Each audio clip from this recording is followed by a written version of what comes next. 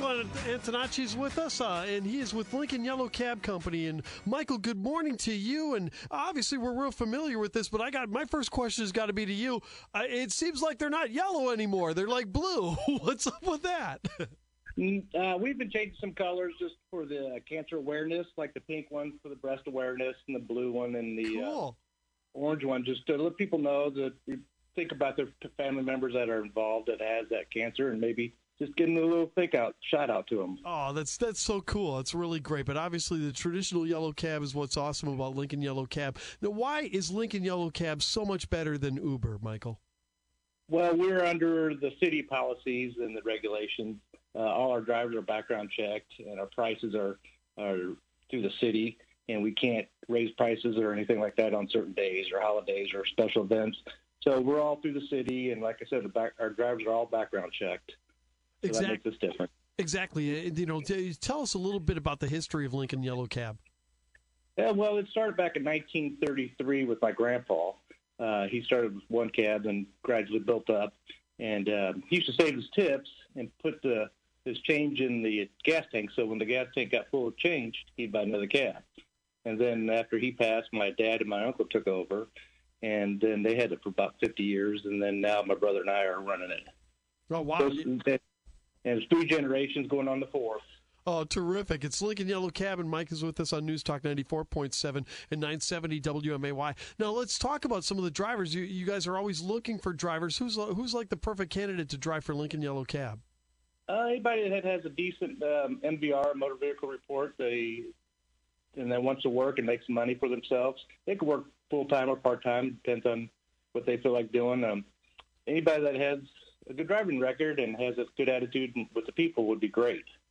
Now, Michael, let's talk about some of the radius inside the city. Do you go out to some of the outlying communities too?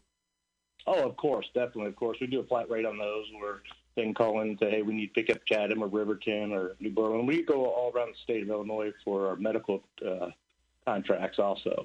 Oh, wow. Yeah, I didn't even know that at all. Yeah. And I know a lot of the times, too, is that you do a lot of things out at the airport, bringing people back in. It's really important, isn't it, to kind of make a good impression for Springfield? Oh, definitely. You got to have a good impression for anything to make things happen. Yeah, it's a good impression. We try to keep our cabs clean. I know it's tough, but we run 24 hours a day. So we try to make a good image for everybody. Terrific. Now, how can people, as far as the Lincoln Yellow Cab Company, is it just easy as just calling and you guys come there? Oh yeah, it's like Uber. We were Uber just before Uber was, because people call us and we go door to door, pick them up to the front of their house, and then take them to wherever they want to go to. And so it's not like the big cities where you flag down cabs.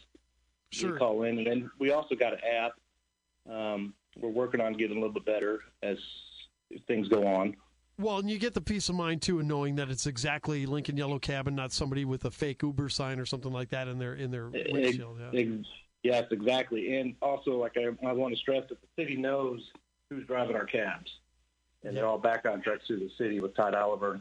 He does a great job for us. So we kind of handpick our drivers. Oh, terrific.